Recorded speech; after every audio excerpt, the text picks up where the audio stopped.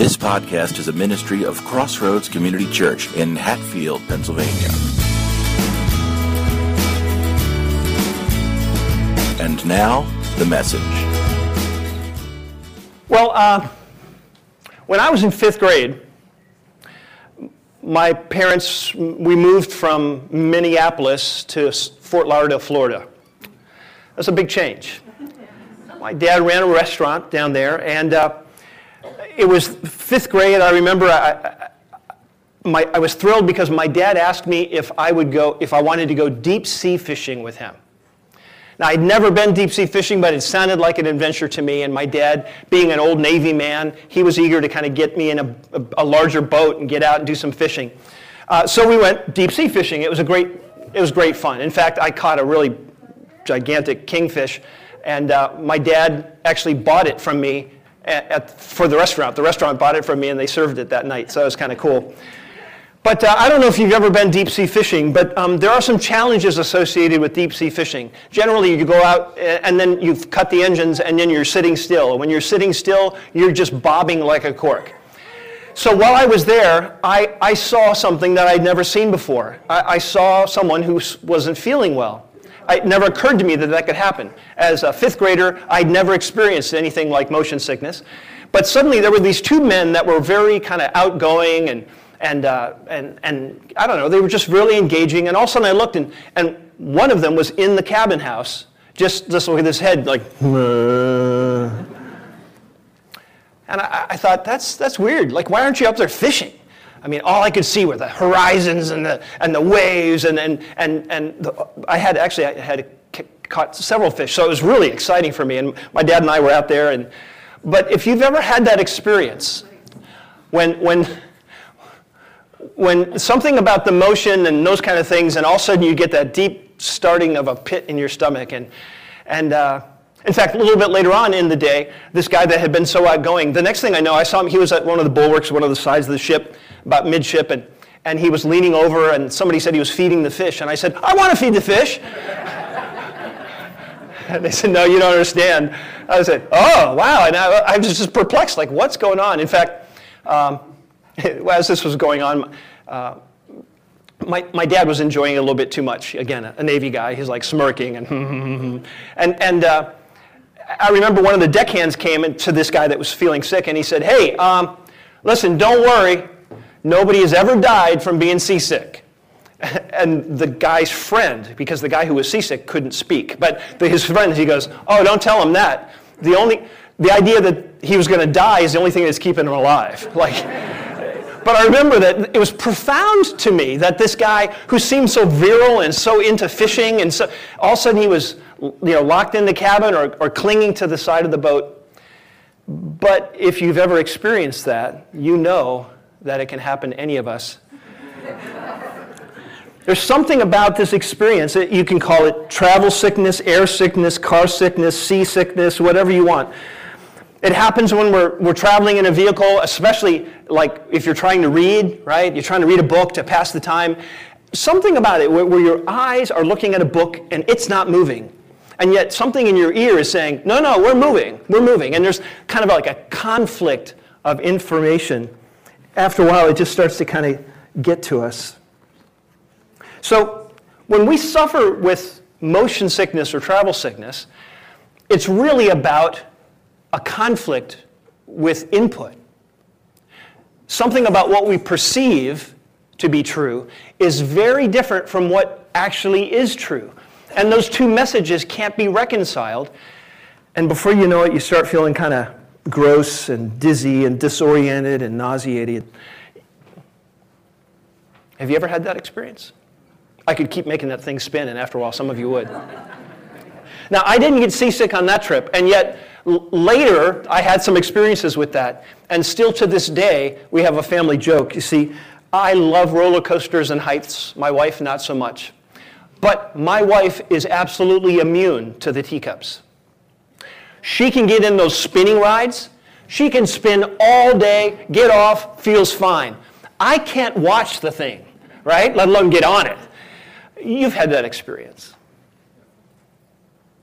So why in the world would we talk about motion sickness?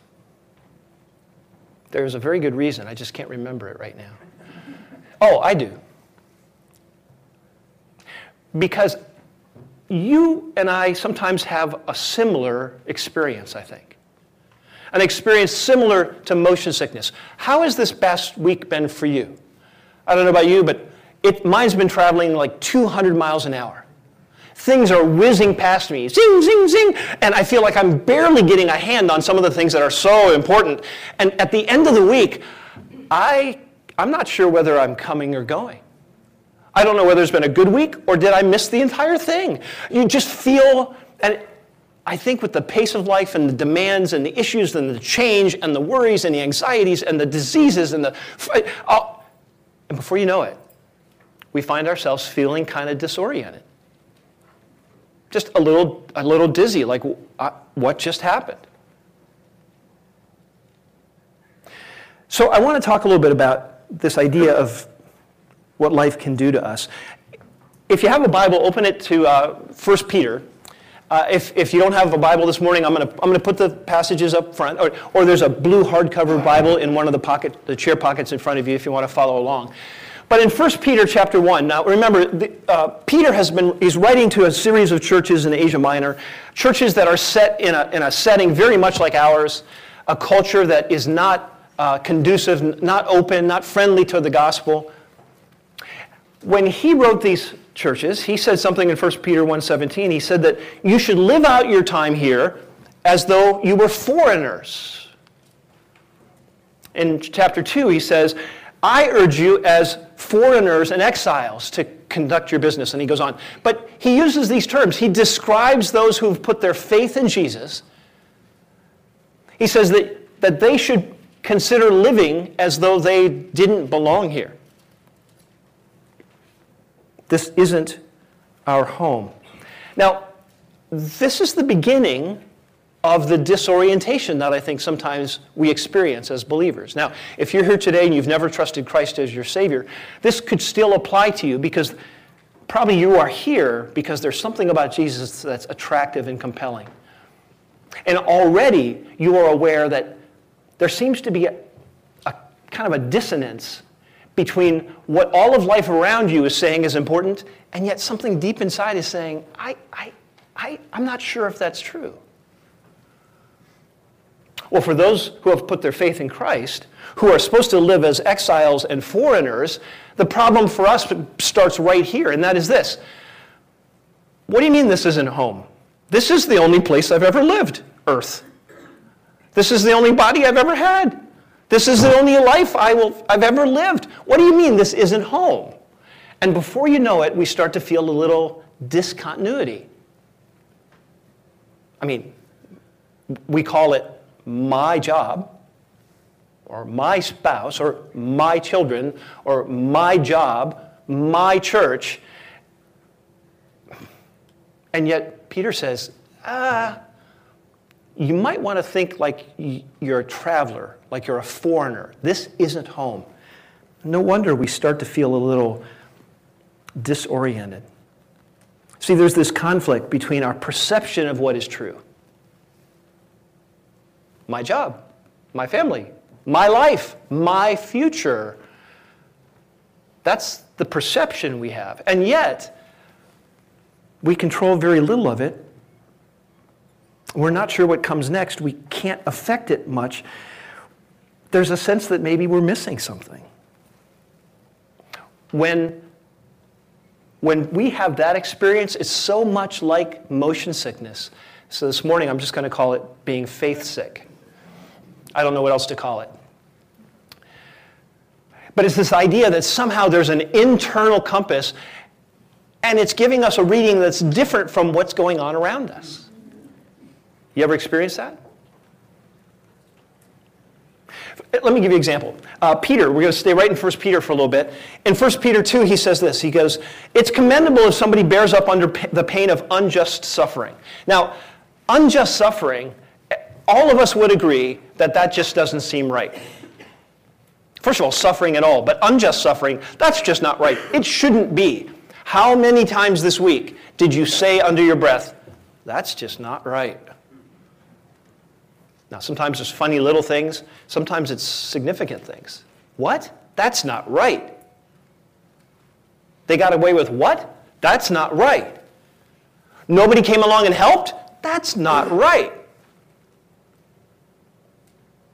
The only thing that could make this worse, Peter says, is in the next verse, he says, sometimes you're going to suffer for doing good. It's not just unjust. You're actually doing good and you're being punished for it. We would all say, now that's just not right. If you're a believer in Jesus, you realize that Jesus is the King. He's holy and He's just. He's loving. He's wise. We want to serve Him. We want to follow Him. We should not be the ones who are suffering. I can make a list for you, God, of people who probably have it coming. But it just doesn't seem like we should be the ones. And so, have you felt this lately? Life shouldn't be working like this. This is just messed up. Okay, so 2 reality checks today. And the first reality check is simply this. The truth is, life isn't fair. Newsflash, right? I know. But Jesus said it. Jesus said in John 16, He says, in this world you will have trouble. Just accept it. That's the way it is. This is the truth that is. You will have trouble. James says something very similar. He says, consider it pure joy, my brothers and sisters, whenever you face trials of many kinds. Now he goes on to give a little purpose, but he seems to act as though this is just a given. Not only are you going to have trials, you're going to be all kinds of trials, and they're going to be painful. Really?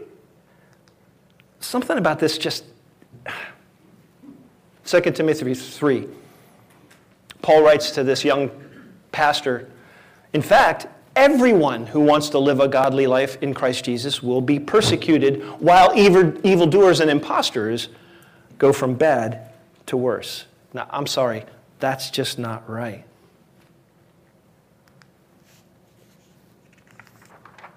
Back to 1 Peter.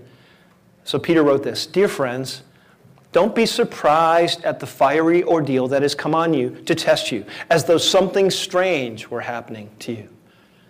It happened to me again this week. I was talking to somebody that was in a great deal of pain.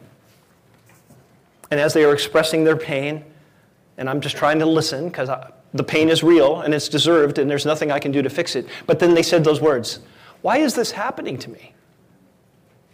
Now, I can't answer that question. But what Peter said is, but even if we can't answer that question, don't be surprised because this is what happens. Hard things, bad things, painful things happen. That's just the way it is. We're going to face difficulties in life. Now, all of you are like, Mike, tell me something I don't know. I experience it every day.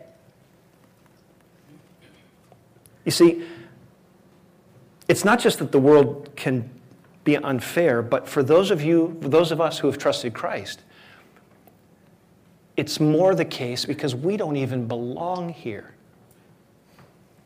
If you've ever traveled overseas, traveled to another country, and you watch them do something that is so strange compared to what you're used to. You look at what they do, you look at what they eat, and you think, that's just not right. That's not even a food, you know?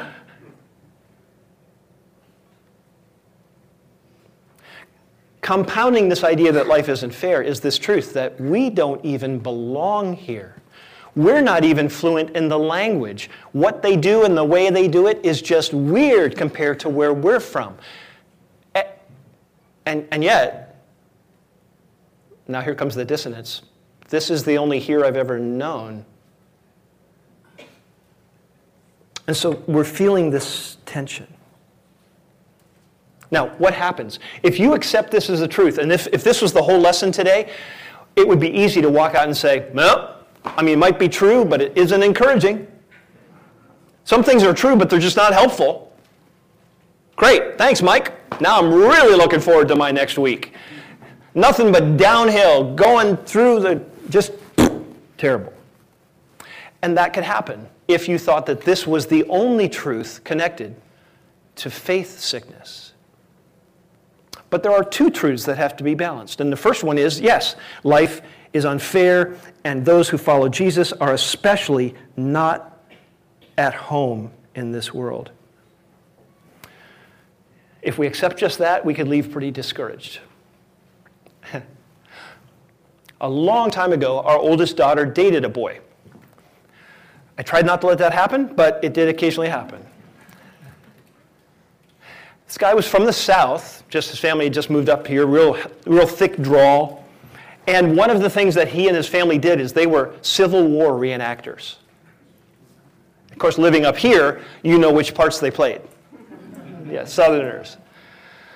So I remember one summer out in Gettysburg, and we were living in New York at this time, I think. And out in Gettysburg, they're having all the reenacting, and our daughter said, "Let's go out and see what's going on." I said, "Okay, sure." So we went out, and we found this guy and their little unit, you know. So there they were in these fields of goldenrod and grass, and it's about 103 degrees, 90% humidity, and all of these boys are wearing wool suits. And they looked miserable.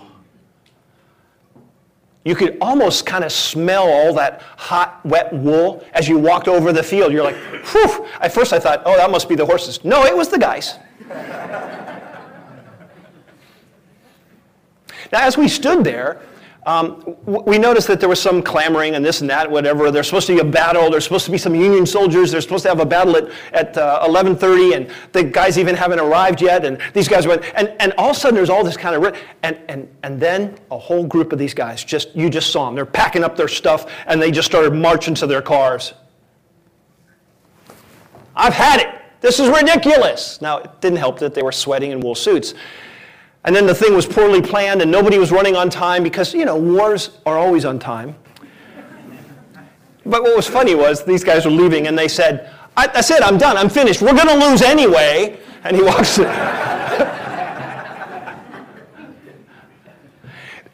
If we just camp on this one truth today, that we don't belong here as believers, and that we're going to experience pain, and that pain is going to be unjustified, if we just had that, we would be tempted to act like those guys. In fact, some Christians act just like that. Oh, they've learned the first part of the lesson very well. Something's going to go wrong. It's not going to go well. Nothing ever goes right. Whatever. I'm just trying to hang on until I go see Jesus. They still believe that it'll be okay once they get to heaven. They just think that the rest of life is going to stink. And they think somehow that's a wise perspective. And what I want to suggest is it's a broken perspective because they've only captured one part of that truth.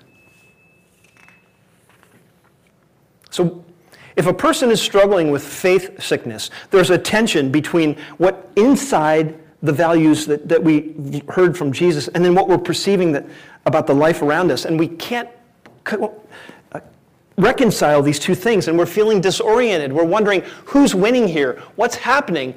One of these perspectives must be off. How do we help each other? What do we do to deal with faith sickness, that disillusionment, that disorientation? Well, so since we're talking about motion sickness versus faith sickness, I'm wondering if maybe a solution that works for motion sickness might also work for faith sickness. Now, I don't know if you've ever been coached about motion sickness, but there are some things that you can do besides the drugs that make you sleep. Okay, right? And yes, you've got little bands with little things that press and poke and whatever. But the thing that seems to work the best for me and for most folks is that you focus your attention in the direction of your travel, but instead of looking at the circumstances right around you, you pick a spot on the horizon.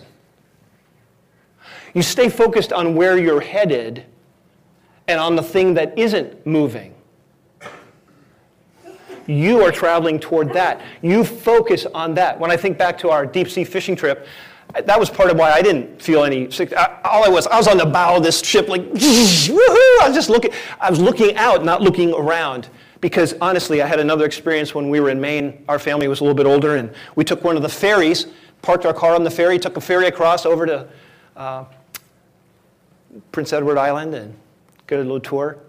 And this huge ferry, huge, traveling fast, it was barely moving.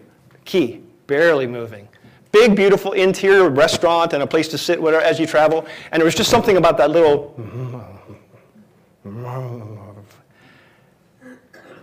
And I'd just been bragging to my kids that, well, Dad doesn't get motion sickness. And I sat that whole ferry trip inside, hanging my head, and then I kept thinking, wait. And every time I would get up and focus where we're headed, and then that sense of disorientation would leave. So if motion sickness can be treated by us focusing our attention, I wonder if that works for our faith sickness. The scriptures say it does. The writer of Hebrews says this. He says, let us run with perseverance the race marked out for us. He's describing life.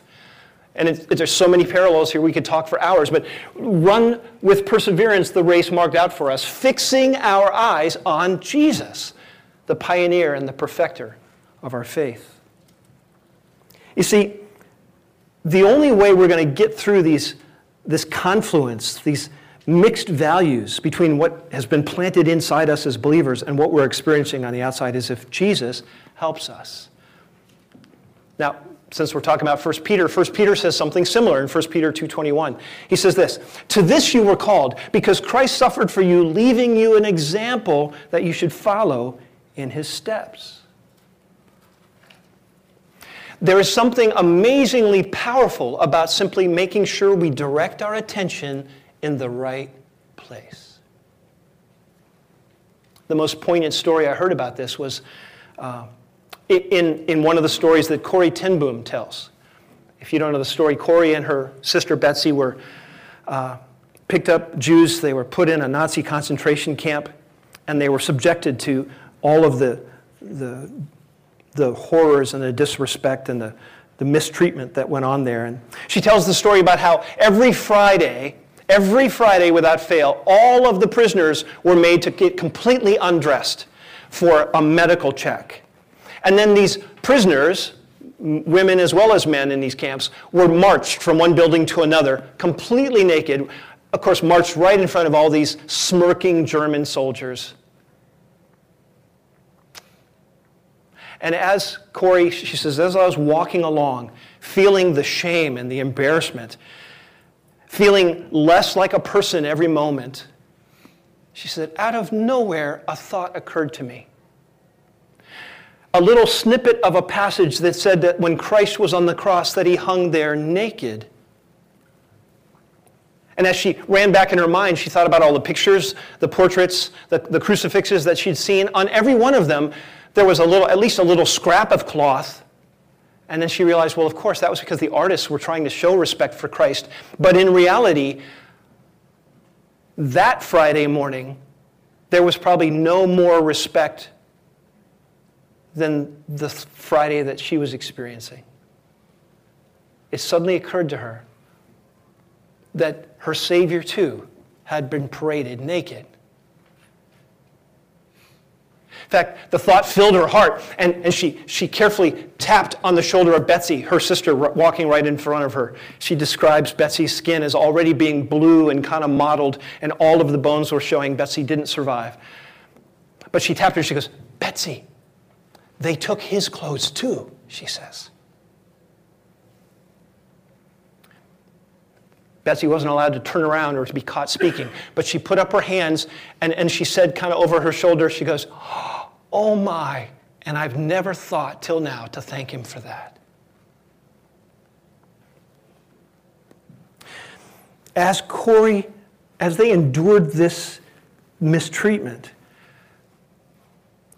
the way of survival for Corrie ten Boom was to focus on Christ, not on those circumstances.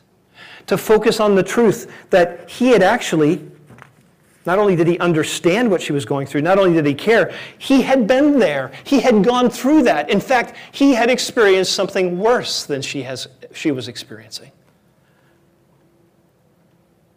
Something about keeping her attention on him gave her the strength to endure what was going on around her. So earlier we said Jesus was quite honest. He didn't pull any punches. He said, in this world you will have trouble. But I want to point out something. That's not all he said in John 16:33. Let's read the whole verse. He said, I have told you these things so that in me you might have peace. In this world you will have trouble, but take heart, he says. I have overcome the world. See, there is something about Jesus, something about his ability to overcome that can give us the ability to overcome. But that's not the way it works most of the time, if we're honest. What happens in our lives is you're going to sit through this message and in a few minutes we're going to come to these elements, and these play a role for this message today. But then we're going to leave. And perhaps today you're going to experience something, a family member not showing you the love or care or the respect that you think you're due. Or perhaps Monday morning at the job, somebody will speak ill of you or at least not show you the kind of love, reciprocate the kind of care that you've shown. Something will break. An illness will occur. Something happens, and before you know it, it is so easy for us, for our attention, to get off of where we're headed and to be right on these circumstances, right on the things going around us. And you see, as soon as we start focusing on those things here, what happens? The nausea sets in. The disorientation sets in. We begin to wonder, wait, what is going on here? I feel terrible now. I feel so weak. I feel so.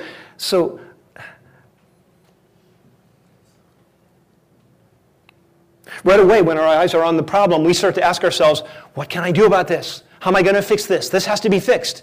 Do you see what has changed? Suddenly the focus is on our circumstances and our ability, or lack thereof, to fix it. We forget all about Jesus. Our eyes, like Peter walking on the water, our eyes go elsewhere and we start to sink.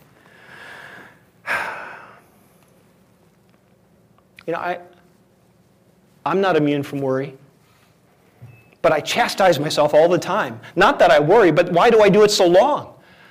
I catch myself all the time thinking, I might as well just give it to the Lord because he's going to be up all night anyway, so I'll let him worry about it. The psalmist says, Psalm 127, that he gives those that he loves sleep. There's something about this process of remembering to fix our eyes on Jesus. That's where we're headed. He knows what we're going through. He's been through it before. If you can't handle it, Jesus says, just give it to me. 1 Peter 5:7. Cast all your anxiety on him because he cares for you. This is a passage worth memorizing if you've never memorized it. Would you mind repeating it with me? Let's say it out loud together. 1 Peter 5:7. Cast all your anxiety on him because he cares for you. Let's do it again. Ready? 1 Peter 5:7. Cast all your anxiety on him because he cares for you. All your anxiety. All of it. Wouldn't that be nice? Wouldn't it be nice to have a week free from anxiety? There's only one reason why we can't have it. We won't do this. We don't do it because as things start to change, our focus gets off of him and back down in here, and then we wonder why we feel so disoriented. If you stare at your circumstances, all you're going to see are problems. If you give attention to the people who are acting badly, they control you. It's funny how people think, well, they're not going to control me. They're not going to control me. I'm not going to let them control me. Because every time they do that, this is what I'm not, because I don't think that they should. Wait, you do realize you're talking about them.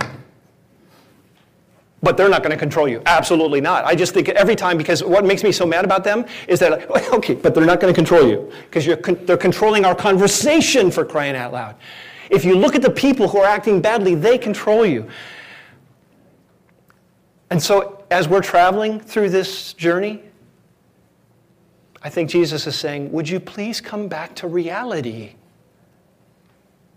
Stop looking at the things around you as though they're the ones that last.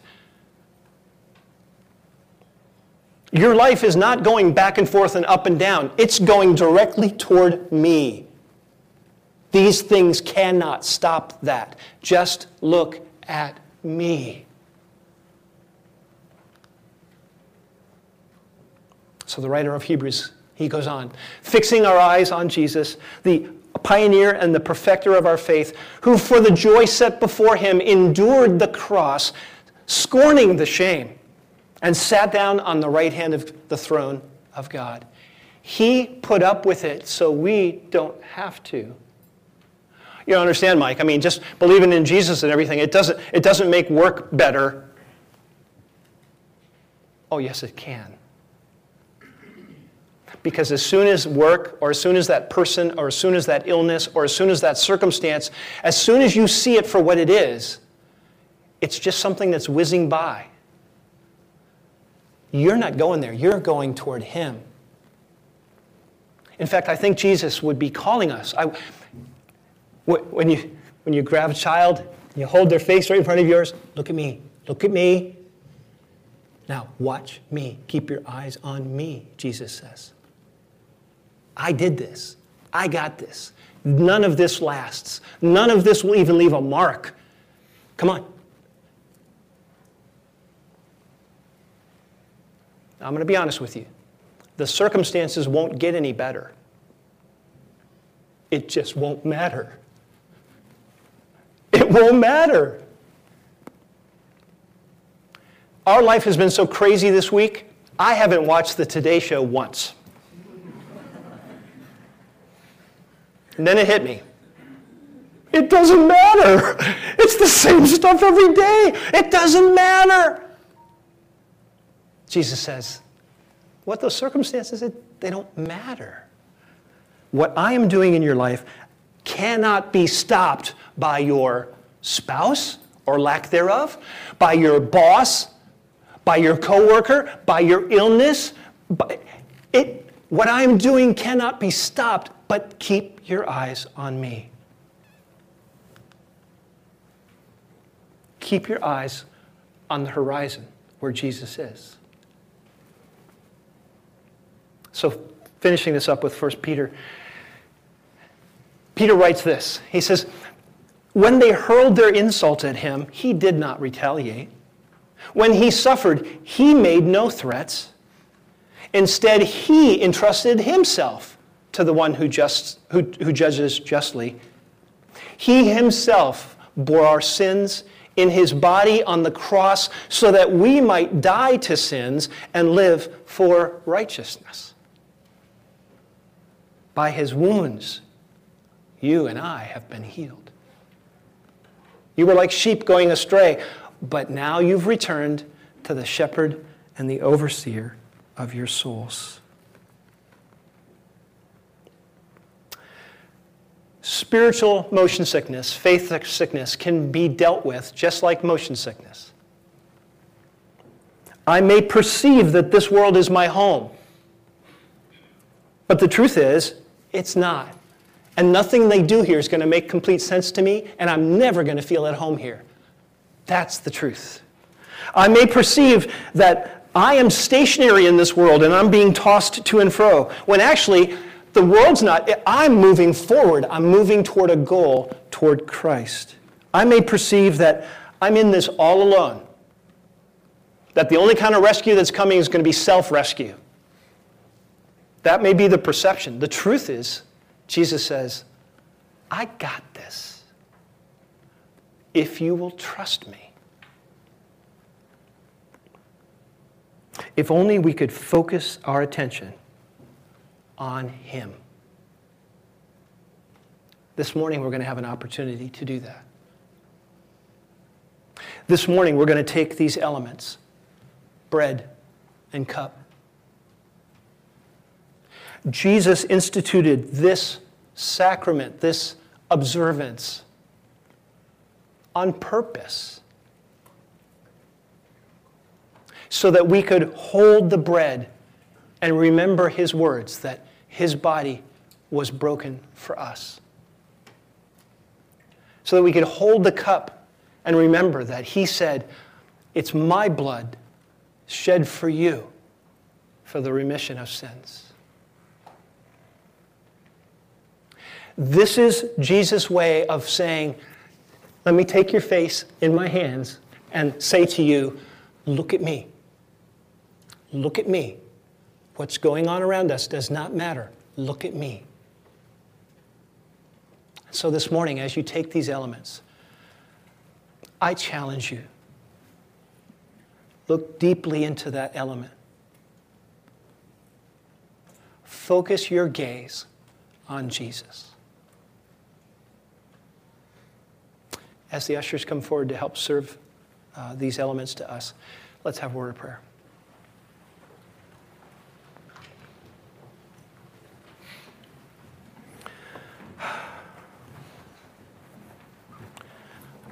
Lord Jesus,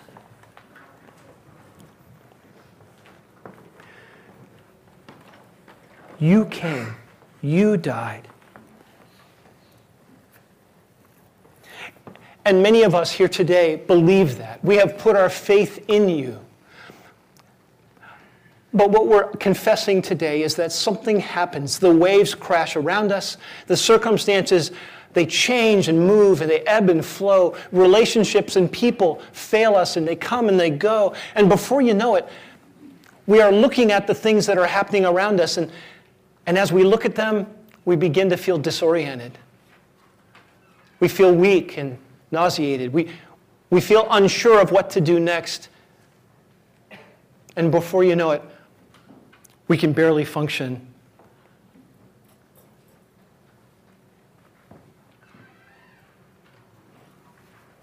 You already endured all of this for us. You have overcome every aspect of the world that we have described today. You have a plan and a future for everyone who puts their faith in you. And that future will not be thwarted by any circumstance. But that truth does not bring back that sense of equilibrium to our lives unless we, by exercise of our own free will, turn our gaze back to you. And so regardless of how weak we feel, regardless of the nausea that we might feel, that sense of disorientation, that sense of guilt or failure, we can do one thing today. Every person in this room can do this. They can exercise their will and direct their heart's attention back to you. As we hold these elements, remind us again what it means to fix our eyes on you. We ask this in Jesus' name. Amen. Thanks for listening. Intro music by bensound.com. Visit us online at crossroads-cc.org.